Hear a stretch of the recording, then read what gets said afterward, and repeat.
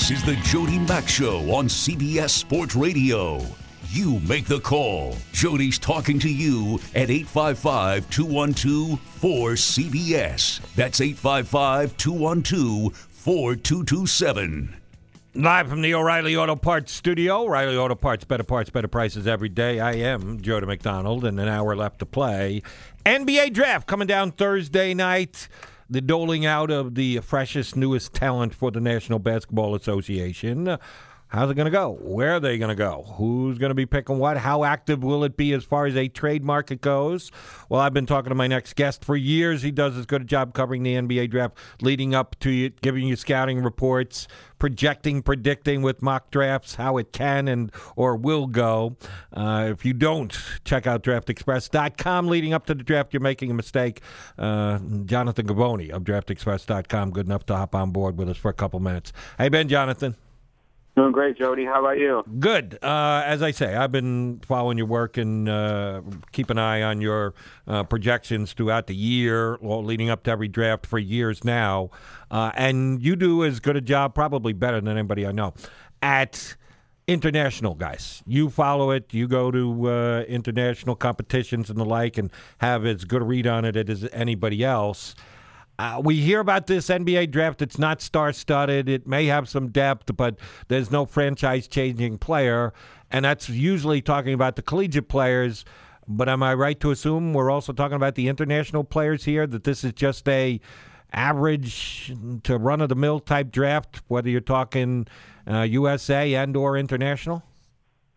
I think that's correct as far as all-star potential prospects go.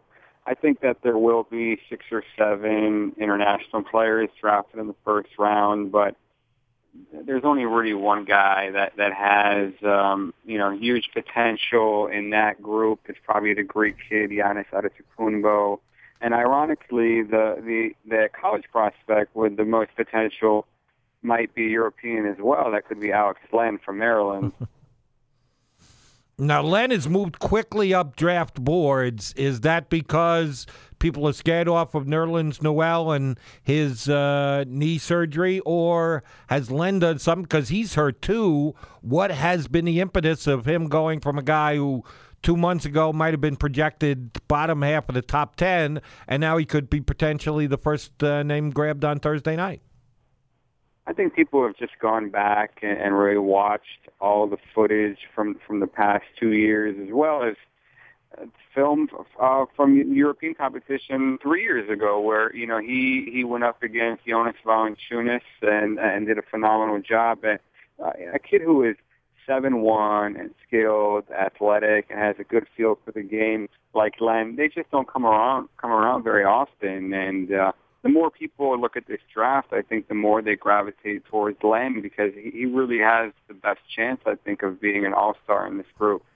Did the resurgence of Tim Duncan and his play right up until he missed a shot with 50 seconds to go the other night, and the way above average play of Hibbard in the Eastern Conference playoffs, is that going to help some of the big men in this draft, that maybe teams are willing to say, yeah, you still can win with a low-post player and a guy who plays back to his basket? Because the trend in the NBA has gone pretty much to 4, if not 5 guys out playing on the perimeter.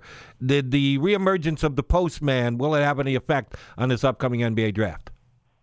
I think so, yeah. I think that's a correct assessment, and I think that that's partially what might be driving Alex Len's draft stock. This playoffs really did show us that you do need a really good low post player, unless you have LeBron to win. Marc Gasol and Duncan and Hibbert. And these guys were huge influences on every playoff team's runs, and even Joakim Noah. And you look at the season Brook Lopez had. You really don't have a chance to win in the NBA these days unless you have a very good center, if you don't have LeBron James. We're talking to Jonathan Givony of DraftExpress.com, one of the best at analyzing the upcoming NBA draft. All right, if Len has jumped up and taken the number one spot, a lot of people projected Nerlens Noel as the potential number one. If he doesn't go to Cleveland number one, does he fall to number two? Does he fall further down? What kind of a effect will it have on Noel if he's not the first pick taken? Yeah, I think those two guys are going to be top four picks. We're not really sure in what order right now. The guys in Cleveland do a really good job at keeping things close to the vest. We really didn't have any idea last year that Dion Waiters was going to be their pick in the top five. We didn't have any idea that Tristan Thompson was going to be their pick 2 years ago in the top five, and maybe for good reason, actually, looking at how they've played. But they really do a great job at not tipping their hands, and I think that they're really heavily exploring trade situations too. So there's a number of scenarios that could play out, but I don't see Alex Len falling much further past Charlotte at 4. As you say, you're working your sources, trying to get information from teams, people around teams, people know about team activity. And then you measure that up with what you've seen with your eyes, how you rate players, and the kind of stock report that you put out on them. Who's the player that's confounding you right now that either you think is significantly better than what you're hearing from the NBA teams, or you don't like it all, but yet every NBA guy you talk to has a kind thing or a high word of praise for this individual that you just don't see it? And Kentavious Caldwell-Pope has really moved up draft boards significantly over the last few months. He has a really good chance of being a top 10 pick on Thursday now. And while I like his talent, I like a 6'6" guy that can really shoot the ball and is committed to playing defense and can really score. I wonder if he has the mindset to be a top 10 draft pick and really carry, an NBA team to be a go-to option early on in his career. I wonder about that. I think that he is more comfortable being a complementary type, being a third or fourth option player. So I liked him a little bit more when he was projected just outside the lottery, in that 15 to 25 range as opposed to a top 10 pick. And I think really that's what the draft is all about. It's all about value. I think all these players are talented. I don't think there is a single guy that's going to go in the first round that just cannot play. I think that it's a matter of expectations. It's a matter of where you fall in the draft and what kind of opportunity you get to how good you can actually become.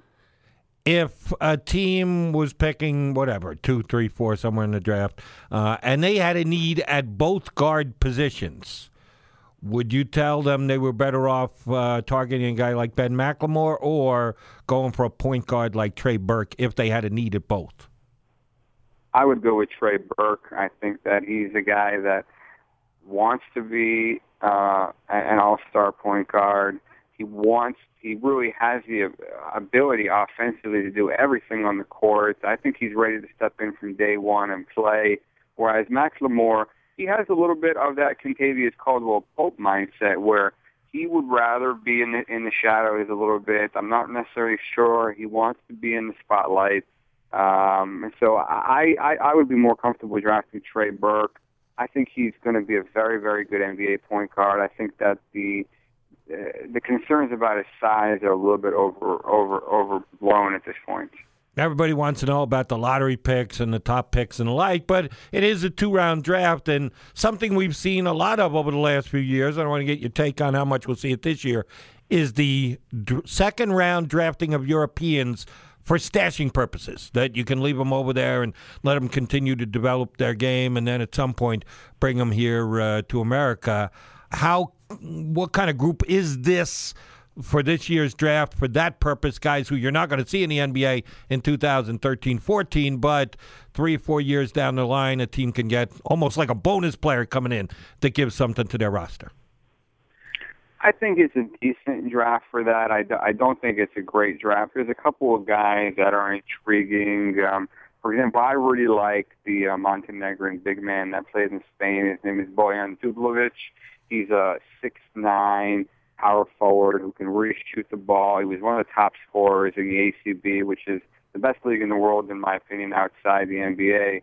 He's draft eligible. I think someone's going to snatch him up pretty early on. There's also a Lithuanian point guard named Nemanja Nedovic who is just as athletic as any of the American guards that are in this draft. He played at a high level. He was a EuroLeague player.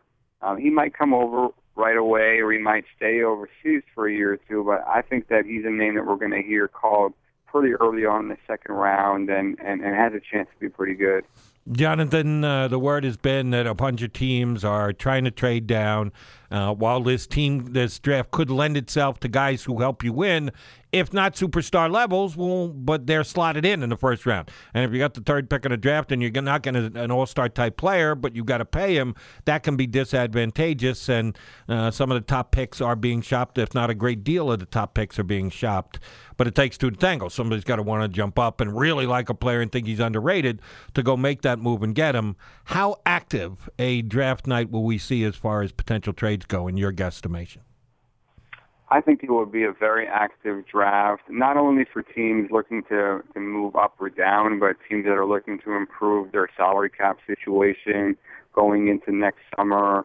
You look at Dallas, Atlanta, Houston. These are all teams that want to get further under the cap to go after players like Dwight Howard and Chris Paul. These guys are following what happened with the Clippers with the Doc Rivers situation. They know that there's some discontent there. They can get further under the salary cap by offloading some salaries. You could see guys like Sean Marion, for example, being in play.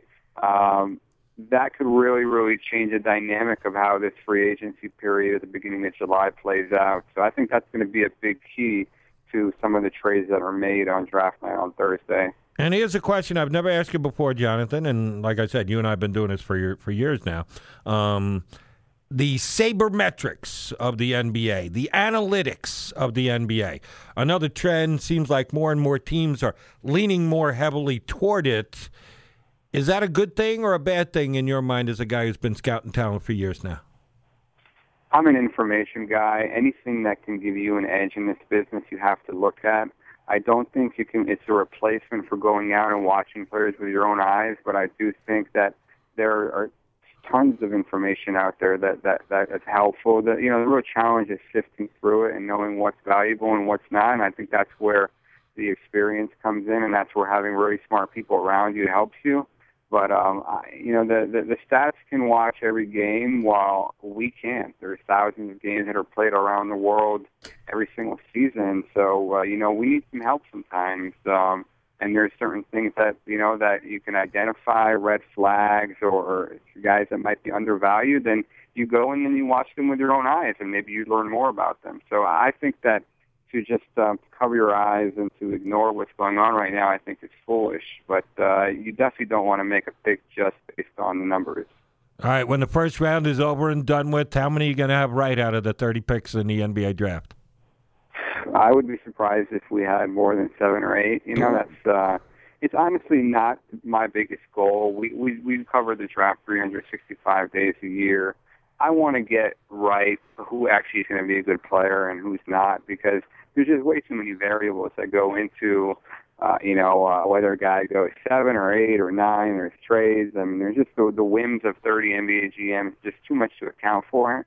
I would like to know who's going to be good or not. That's what I'd like to be able to predict accurately.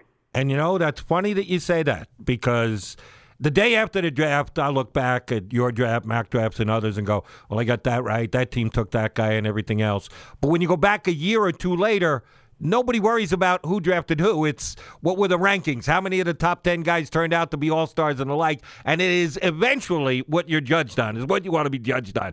The day after, some people might say, he didn't know he was going here or there or whatever else, but you're right. Years down the road, it's much more important have the best players ranked the highest, and Jonathan's usually very good at that. Jonathan, enjoy the week and then enjoy the draft on Thursday. Thanks for your insight today. Thanks, Jody. Thanks for having me. My pleasure. That's Jonathan Givony of DraftExpress.com. You can follow him on Twitter at DraftExpress. This is the week to be tuned to what he's putting out. One of the best at analyzing the upcoming NBA draft and giving you draft and scouting reports on the guys that will be picked.